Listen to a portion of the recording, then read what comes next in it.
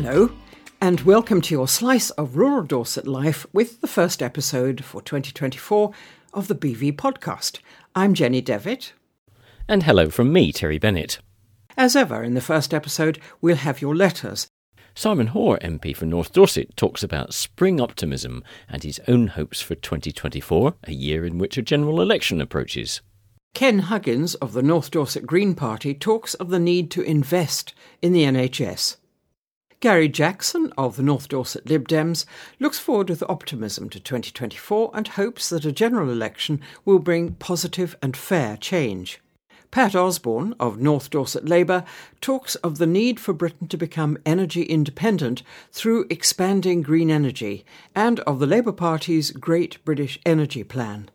And Fanny Charles has been unravelling the pros and cons of a new forestry plantation, mixed conifer and deciduous trees, not far from Star Head.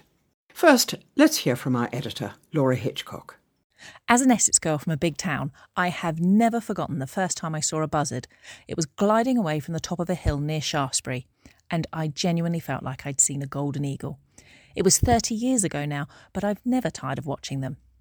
And then some years ago, weirdly, from exactly the same spot, I saw my first ever red kite. A pair of them, in fact. And I promptly fell in love with them. I literally stopped in my tracks, mouth open. The memory of that moment is so strong, and it was triggered last week when I read Jane Addams' wildlife column this month. I still remember that visceral thrill of seeing the unmistakable forked tails casually adjusting in the thermals, feathers flashing their rich golden red in the sunlight as they wheeled. Never forget it. It's almost the middle of January. It's probably too late to wish you a happy new year, though I do. And as I write, the sun has finally come out after so many long weeks of the worst kind of flat, grey, depressing weather and so much rain. It's really easy in January to fall into a pit of gloom. Everything is darker, drearier and colder, but we mustn't let it beat us. We learned many years ago we simply have to make a plan for something fun, to have something to look forward to. And it is essential this month more than any other to pause and to notice the small things that can bring you a little joy in an otherwise dreary day. I have been paying proper attention this week. Here are some of the things that have caused me a small glow of pleasure. The perfect strength hot tea in the perfect mug. Lunch consisting of ready salted McCoy's crisps between 2 slices of butter bread, pressed down for the satisfying crunch, obviously. The piping surp of the gang of long-tailed tits as they arrive for breakfast and 11's, brunch, lunch, tea, dinner and pre-dark snack. Also, learning that the collective noun for long-tailed tits is a volary. Putting on my favourite jumper. Finding a 7-hour playlist of Disney songs on Spotify. This issue has come to you courtesy of Lion King, Moana, Tangled, Frozen, Tarzan, and I'm not even sorry. Also, watching a red kite from my bedroom window. Finding the lost gloves in the pockets of the coat I haven't worn for 2 years. And ginger biscuits at the back of the cupboard. I make the same recipe every December, and I know it only uses half a packet. But I buy 2 packets, just in case, because at some point, January always needs ginger biscuits at the back of the cupboard. And I was right. Again. And now, some of your letters. Carolyn Staunton, née Hunt, sent in an email with her memories of a snowy Ewan Minster.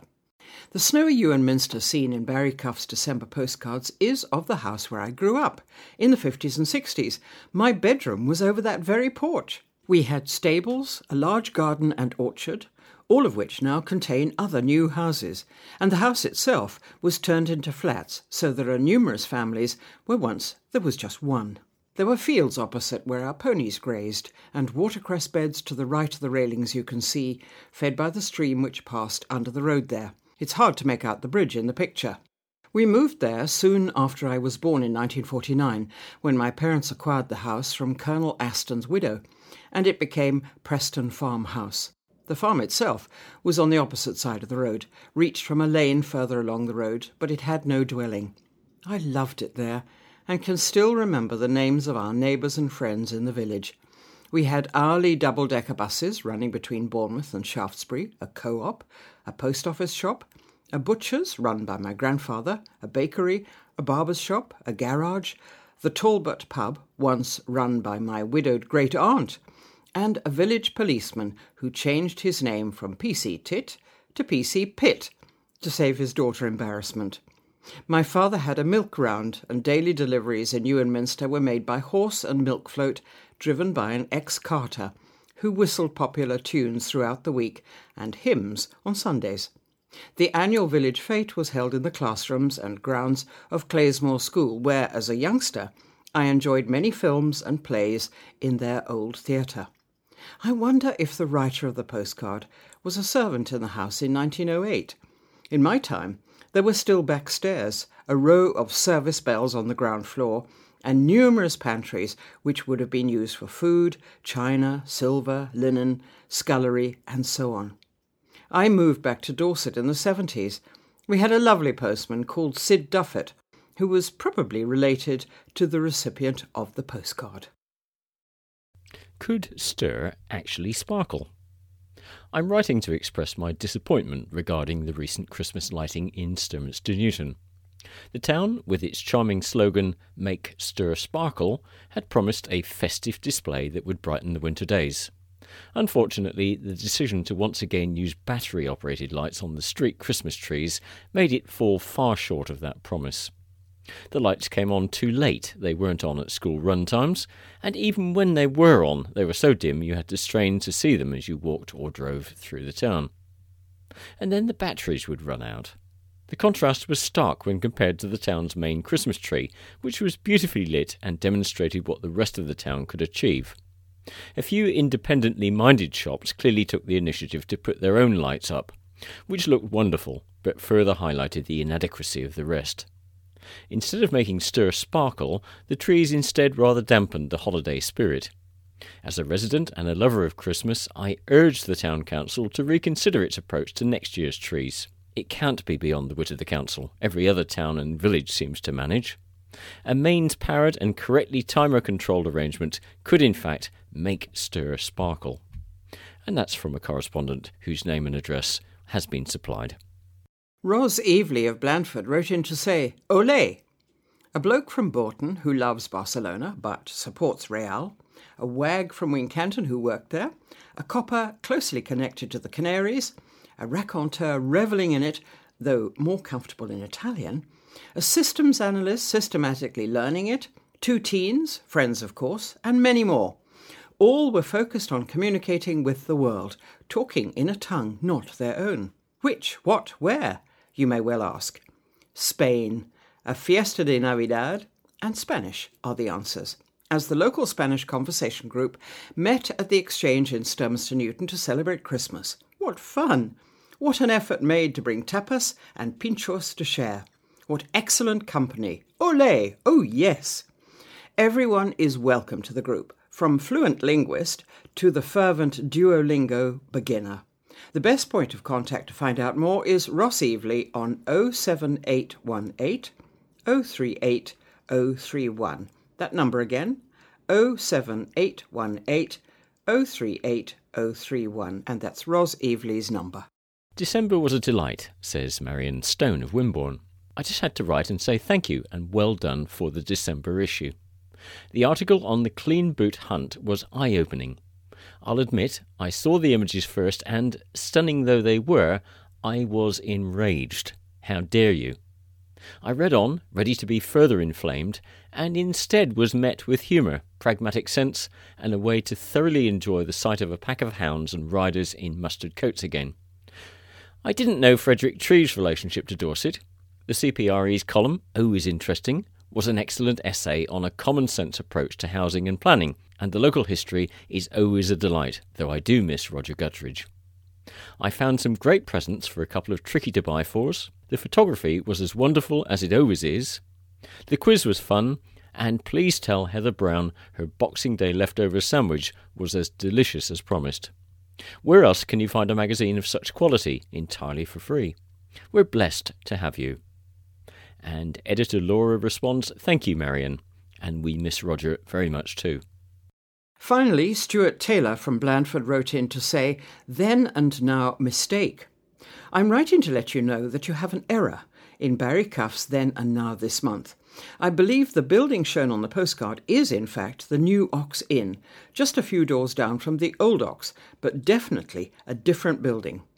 And Laura, the editor, said, "You're completely correct, Stuart. You're not the only one to write and tell me, and we caused quite a flurry of conversation on Facebook. Hands up, that one's on me." Politics. Simon Hoare, MP for North Dorset, writes as follows. Can I begin this first article of 2024 by wishing you, your families and those you love a very happy new year. I hope it brings everything that you wish for it. By the time you're reading this, I'm sure that many solemn promises, pledges and resolutions have either been amended, broken or abandoned. Is it not ever thus? When I was first elected as your Member of Parliament, I made a very clear resolution to serve you all with energy and enthusiasm, to do so with integrity, to represent in Parliament the very best of North Dorset. Moreover, I vowed to be moderate and to work with individuals and organisations across the constituency, irrespective of party affiliation or voting history, if we shared the common interest of the residents of North Dorset.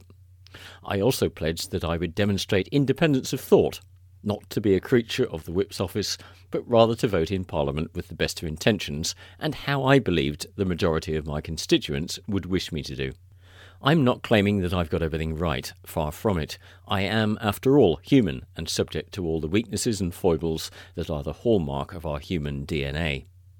I also said that I would retire as your Member of Parliament when the tangible honour and thrill of being your MP weakened or disappeared.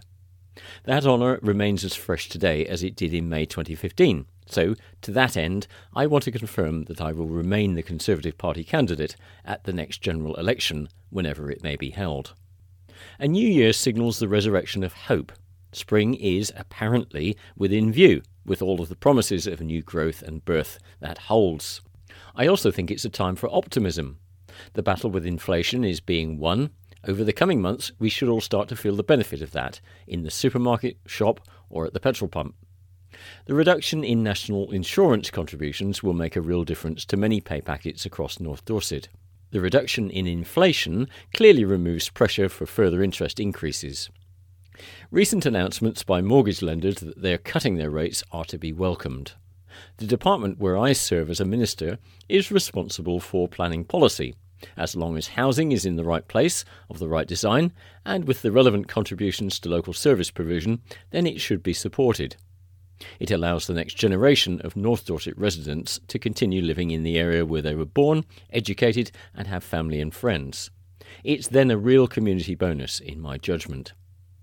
We will have a budget in March, and I hope we will be in a position to do even more to encourage home ownership, entrepreneurialism, and some tax changes. For those not in work, the recent increases in pensions and other benefits are to be welcomed, providing, as intended, the social safety net below which no one can fall. Reforms to some benefits entitlement criteria, placing further impetus on the importance of work, should also be applauded as common sense, reinforcing the fact that work is good for the individual, their families and their communities. Welfare for those out of work but who are able to work should always be there as the aforementioned safety net. It can never be a realistic alternative to work or have the potential to become a way of life. We must also hope that the tragic and futile loss of life in communities in Ukraine and the Middle East comes to an end soon. I'm as upset and angry as so many of you tell me you are. Let us work for peace and sustainable reconciliation. So, a new year has dawned, a year in which we will have a general election. While I know I will be seeking re-election, I have no idea as to the outcome, or whether I shall be writing a New Year piece in 2025 as your Member of Parliament. I hope so. I shall continue to work to retain your trust, but in the end it will be up to you. All I can pledge is my service to you now and hopefully in the future. If you would like an appointment at one of the advice surgeries I hold throughout the year across the constituency, please email simon.hoare.mp@parliament.uk. With best wishes for 2024. By the time you get to listen to this, Christmas will be little more than a rapidly receding blur in the rearview mirror. But nevertheless, I trust you enjoyed the festivities with family and or friends. Of course, not everyone will have been able to, some through misfortune and others through essential work commitments. My partner Pam and I were among the unfortunates, but our experience gave us a valuable insight into the challenges facing one of the most essential pillars of UK society, and that's our amazing NHS. Pam managed to break her arm at 6 o'clock in the evening of Christmas Eve. A major ouch moment.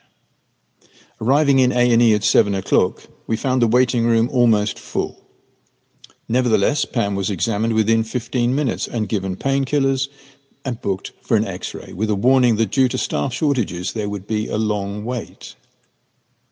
When we were finally ushered into the X-ray area at 1 o'clock in the morning on Christmas Day, the extent of the problem became apparent. The ward was crammed full of sick and injured people, and the medics were all extremely busy caring for them. All the staff who dealt with us were deeply apologetic for the delays, and in return all we could do was thank them for being prepared to work so hard through Christmas. The need to invest properly in our NHS is clear to everyone who is unfortunate enough to have to call upon its services. The same goes for our social care system, where poor pay and conditions contribute to record low staffing levels with 150,000 vacancies at present. NHS England data shows that 10,000 healthy patients were forced to stay in hospital on Christmas Day because of lack of the social care facilities needed for them to be safely discharged. That's 10,000 beds that were not available for sick and injured people. Chancellor Jeremy Hunt's autumn statement prioritised tax cuts over spending on health, and there's no secret in the government's creeping backdoor privatisation of the NHS. 2024 brings local council elections and most likely a general election. This will be your opportunity to let our politicians know that healthcare is a major priority for all of us. Cuts to preventative and community care urgently need to be reversed. As the wonderful Joni Mitchell once sang, you don't know what you've got till it's gone. So let's do what we can to make the new year a happier one for everyone, and make sure we don't lose any more of our amazing NHS. January is for looking forward at the year ahead. As a good Liberal Democrat, I look forward with hope and optimism. And as someone once said, a sunny and optimistic disposition will not solve your problems, but it will annoy enough curmudgeons and doommongers to make it well worth the effort. We know that there are serious challenges that demand serious attention and serious answers. But we should meet these challenges in a spirit of optimism that they will be overcome. The key thing is to mix the spirit with the seriousness and not equate optimism with frivolity, giving the impression that we can simply wish away our difficulties. There's been far too much of the latter over the last few years. Regrettably, the work will also take time and it will cost money that's in very short supply right now. It's just that with optimism, there's also purpose. And that is what we really need and must sustain if we're to make our way in this turbulent world. One reason for hope and optimism is the knowledge that a general election will be called this year. At last, we will have the chance and the duty to give our verdict on this desperate, wheezing and useless government. But let's not get ahead of ourselves. First, we will also have Dorset Council elections on the 2nd of May. As no end of speculation also suggests, we could have a buy one, get one free opportunity to get it all out of the way and done on the 2nd of May. But alas, only if Rishi Sunak has the courage to accept that the game is up and that we must have our say. A better way ahead is clear. It is more fair, more open and more free. I took some time this Christmas between classic telly and The Offspring's latest TikTok memes to read a great report by the Resolution Foundation, which I commend to anyone interested in serious ideas for the UK economy and the social contract. The health warning is that the report's weighty, but it is coherent and clear. It would also be demanding of any government that adopted it. More important, it would demand of us that we be serious too and understand the benefits will have costs. But the bit that really stuck in my mind was at the end of a section criticising a Cameron Osborne-era notion about turning Britain's economy into one like Germany's with a broad-based, China-focused manufacturing export economy. The UK today is the second greatest exporter of services in the world after the USA, with smaller but important leading-edge manufacturing capability in specific high-tech areas. Yet we have stagnated. Now, I love Germany, but as the report says, Britain has strengths and we need to play to them. We need to invest more, both reliably and regularly, and value people much more. The report is spot on. We need to be a better version of Britain, not a British version of Germany, or anywhere else for that matter. So I finished reading my Christmas homework, seeing a reflection of our values and great ideas. I have a strong sense that liberal democratic policies are right for our times, and we should all have grounds for our hope and optimism in implementing them, or realistically influencing a different government to do just that with rigour and energy. Liberal Democrats will field a strong team of candidates in the coming elections, for Dorset Council, to be the Police and Crime Commissioner, and at the general election. I am standing as the Liberal Democrat candidate in North Dorset for the coming general election, and I look forward to bringing seriousness and optimism to ballot boxes across our beautiful slice of Britain.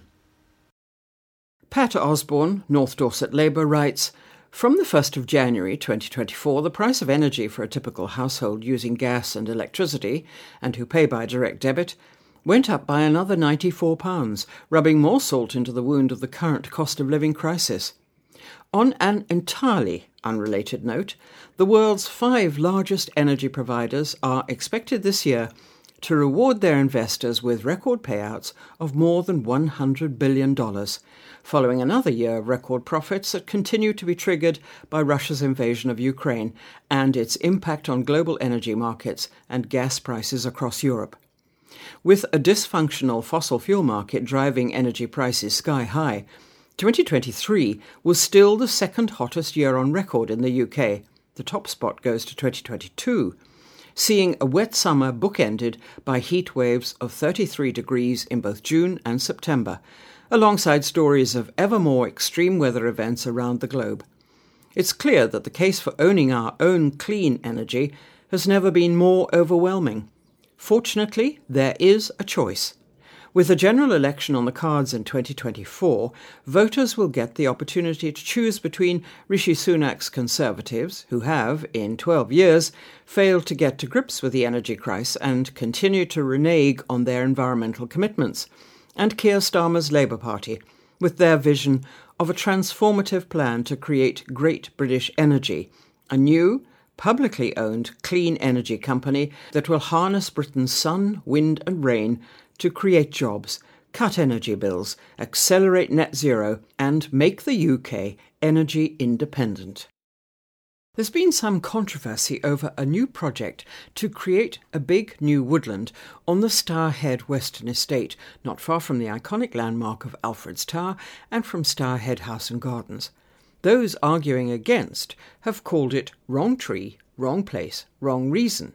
But in favour, it's right tree, right place, right reason. Fanny Charles has investigated both sides of the story, and I asked her to tell us about the project. The project is to plant something in the region of 190,000 trees on an area called Bonham Plain, which most of your listeners will not know, but if you say Stour Head, the area roughly sort of partly between Whitesheet Hill, the downs above Mere, and the woods around Stour Head, and the farmland on what was the old the wartime Zeals airfield. It's a plan to plant the trees on that area. I want to say it's about 80 hectares, but I'd actually need to go back to my notes to check that. But it's 190,000 trees, mainly conifer, a variety of conifers, not larch, because larch sadly is being hit by a very unpleasant virus.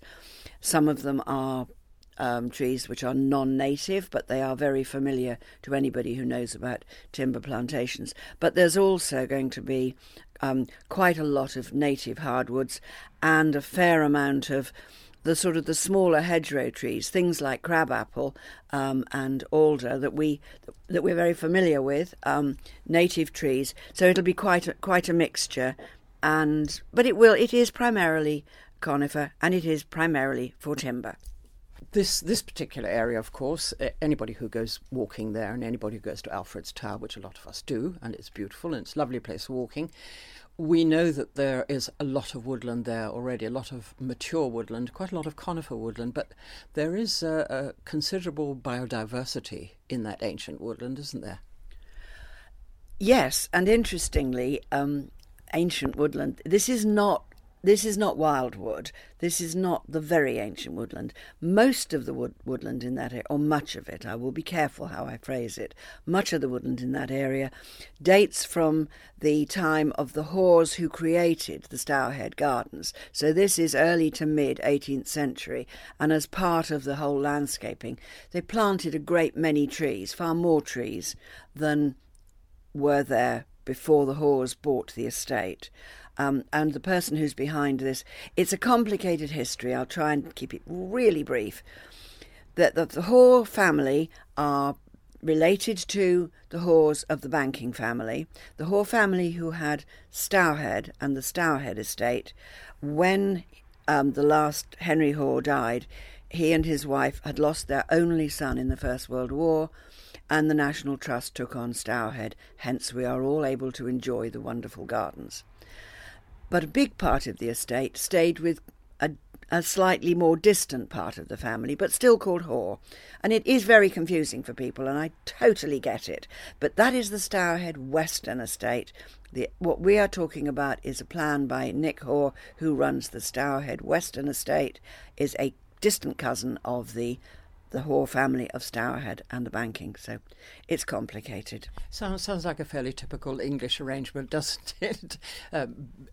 Big chunks of land being split up between different members of the family, and very frequently those members of the family do not get on. Yeah. I don't think there's any falling out with this particular family. The falling out, sadly, is with some of the neighbours, some of the people in the area who don't like what Nick Hoare is doing. I can understand. I mean, this is old. This is the old airfield, so it is farmland, and part of the area, which is not subject to the tree planting, will continue to be farmland. There was an initial problem in that somebody, and I certainly couldn't find out who, at some point early on in the application process, the land was described as Grade 3. Now, Grade 3 agricultural land is not good. It is Grade 2, which is described as being, suitable for food production. And that is one of the objections, that this is taking land for food production, land suitable for food, out of production. I get that's a perfectly reasonable concern, and there's a lot of people who feel that, and they are among the people who have either signed the petition or involved in the action group or in some way are opposed to the scheme. The two fields which are most visited by people, because it's where the old runways are and you can walk there, there's not been much in the way of planting there in recent years, often sheep there, but it remains the fact that it would be suitable for food production. That's one of the objections. Another big objection is the fact that the Forestry Commission, who are the people who approve the scheme and then make the grants, they approved it without either a landscape visual assessment or an environmental impact assessment. All these things come with acronyms, which makes it very complicated. It's the lack of the environmental impact assessment which is one of the strong parts of the objector's case. The Cranbourne Chase, strictly speaking, Cranbourne Chase and West Wiltshire Downs used to be Area of Outstanding Natural Beauty, now renamed National Landscape. All AONBs are now designated National Landscape. The AONB has objected right the way along, partly on environmental grounds, partly that there should have been an environmental impact assessment which would have allowed their concerns to be discussed. One of their concerns is that this area is known as Kilmington Greensand Terrace, and within the Cranbourne Chase and West Wiltshire Downs AONB, it is a relatively rare landscape geological feature. It's not a particularly uncommon one in general across the country. That is my understanding. I'm not a geologist. But so the Cranbourne Chase AONB had quite a lot of objections. I think I've reproduced a lot of their statement in the article, as I have the action group's statement as well, because it seemed that the best way for people to understand what the pros and cons are, or at least what the cons in this case are, is to read what the objectors felt. And it's very well argued and it's very well put together.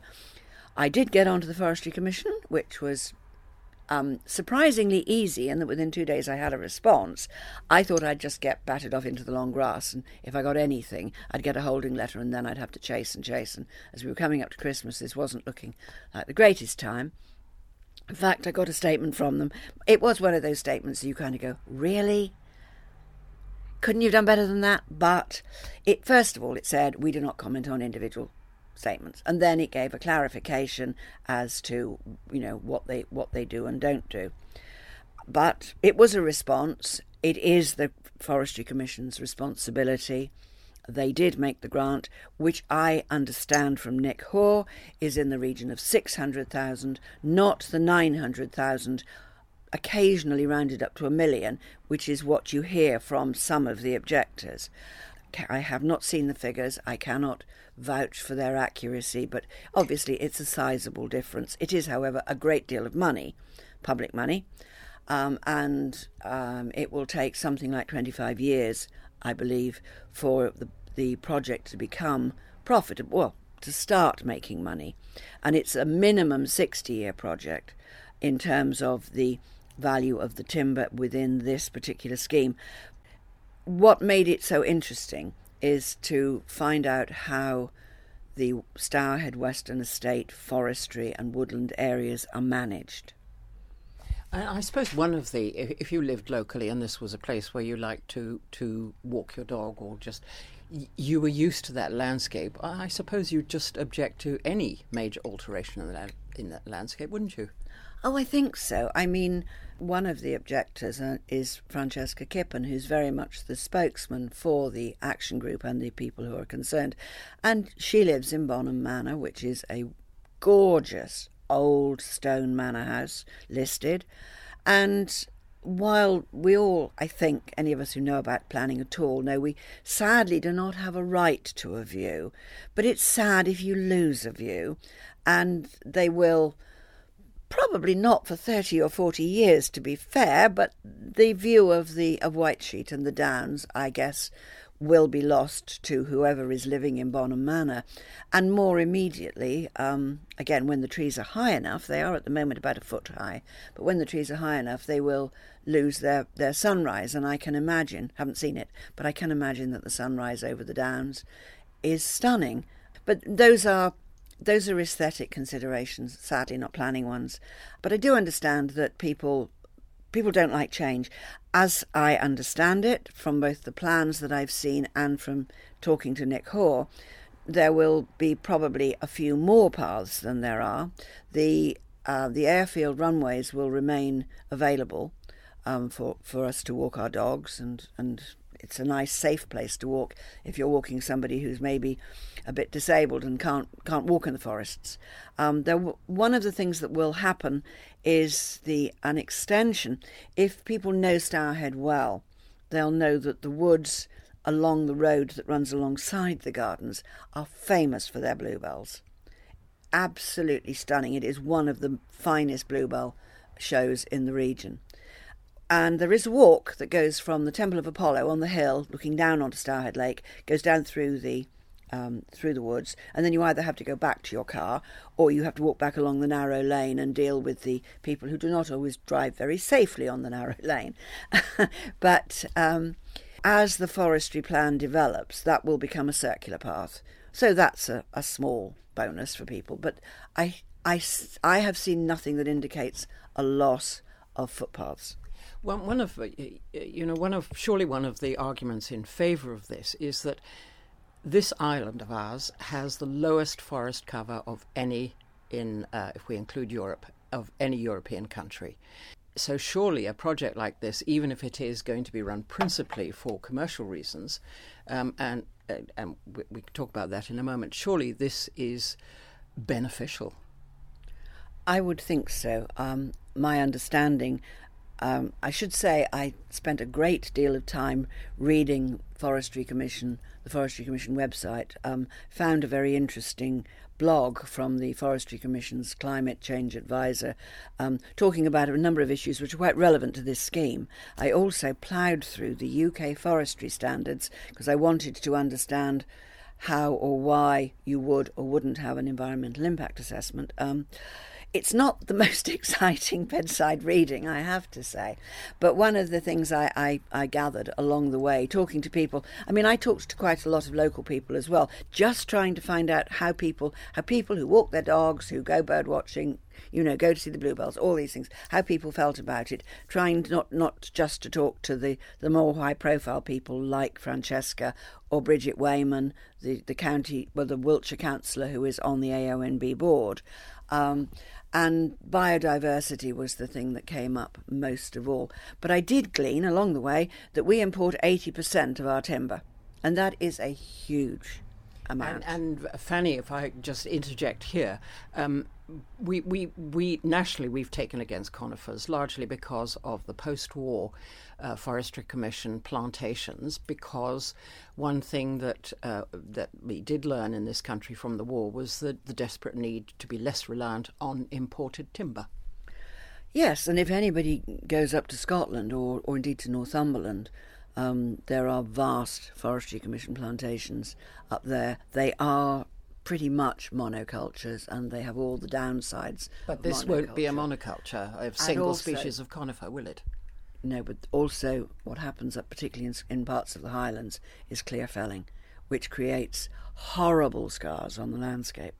No, this will not be a monoculture because there are many different varieties. I mean, I was very interested to find that one of the trees that's being planted is coastal redwoods, and if anybody knows anything about the American West Coast, the coastal redwoods are one of the wonders of the world, and I actually photographed a baby coastal redwood about a foot high, and you look at it and you think, it's hard to imagine how that's going to grow to be 300 or 400 feet high, and maybe it won't, but it's part of diversifying the conifer stock as well.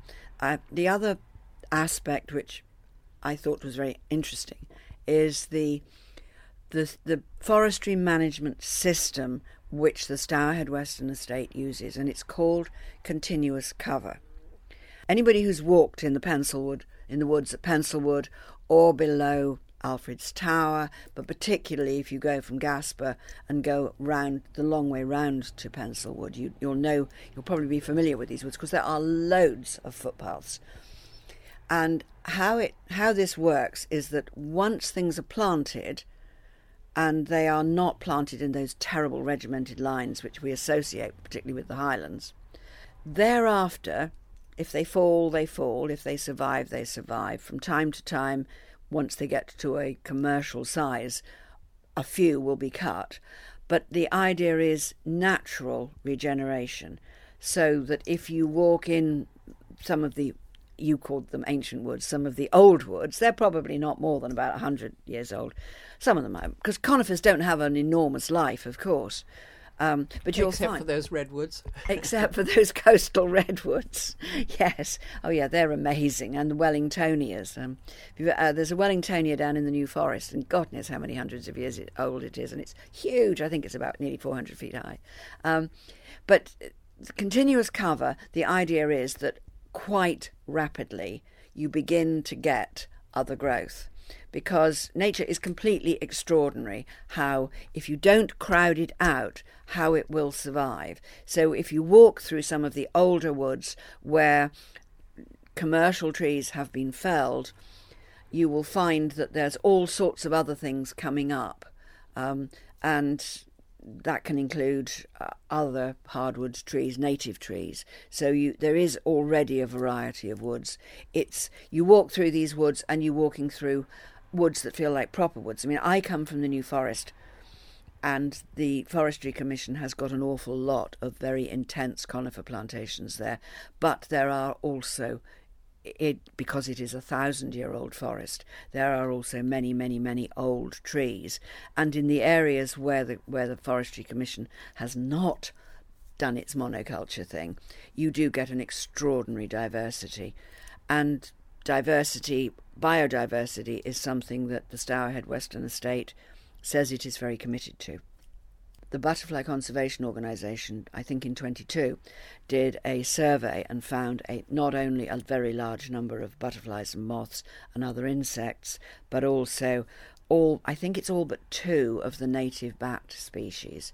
And on a wider scale, the bird life in the woods, even the ones that look as if they are just really 90% conifer, the bird life up there is astonishing. There are now goshawks. I was absolutely delighted to read that in your article. I had no idea that we had goshawks so close to home. I had no idea there were goshawks there, but it did make sense of a sighting that we had when we were walking one day, and we got the binoculars out and we both thought it was a goshawk, and then just kind of went, wishful thinking. We're not twitchers, we're not serious bird watchers. All bird watchers long to see something rare, and then you have to kick yourself and go, no, don't be stupid, it's a sparrow. Well, this was obviously not a sparrow. But the reason why they know it's a goshawk is not only because they found sort of evidence of where they go. They'll use a sort of a cut tree or a fallen tree or something, raptors, to sort of bash things or pull things to pieces. But also one of the forestry workers set up a wildlife camera.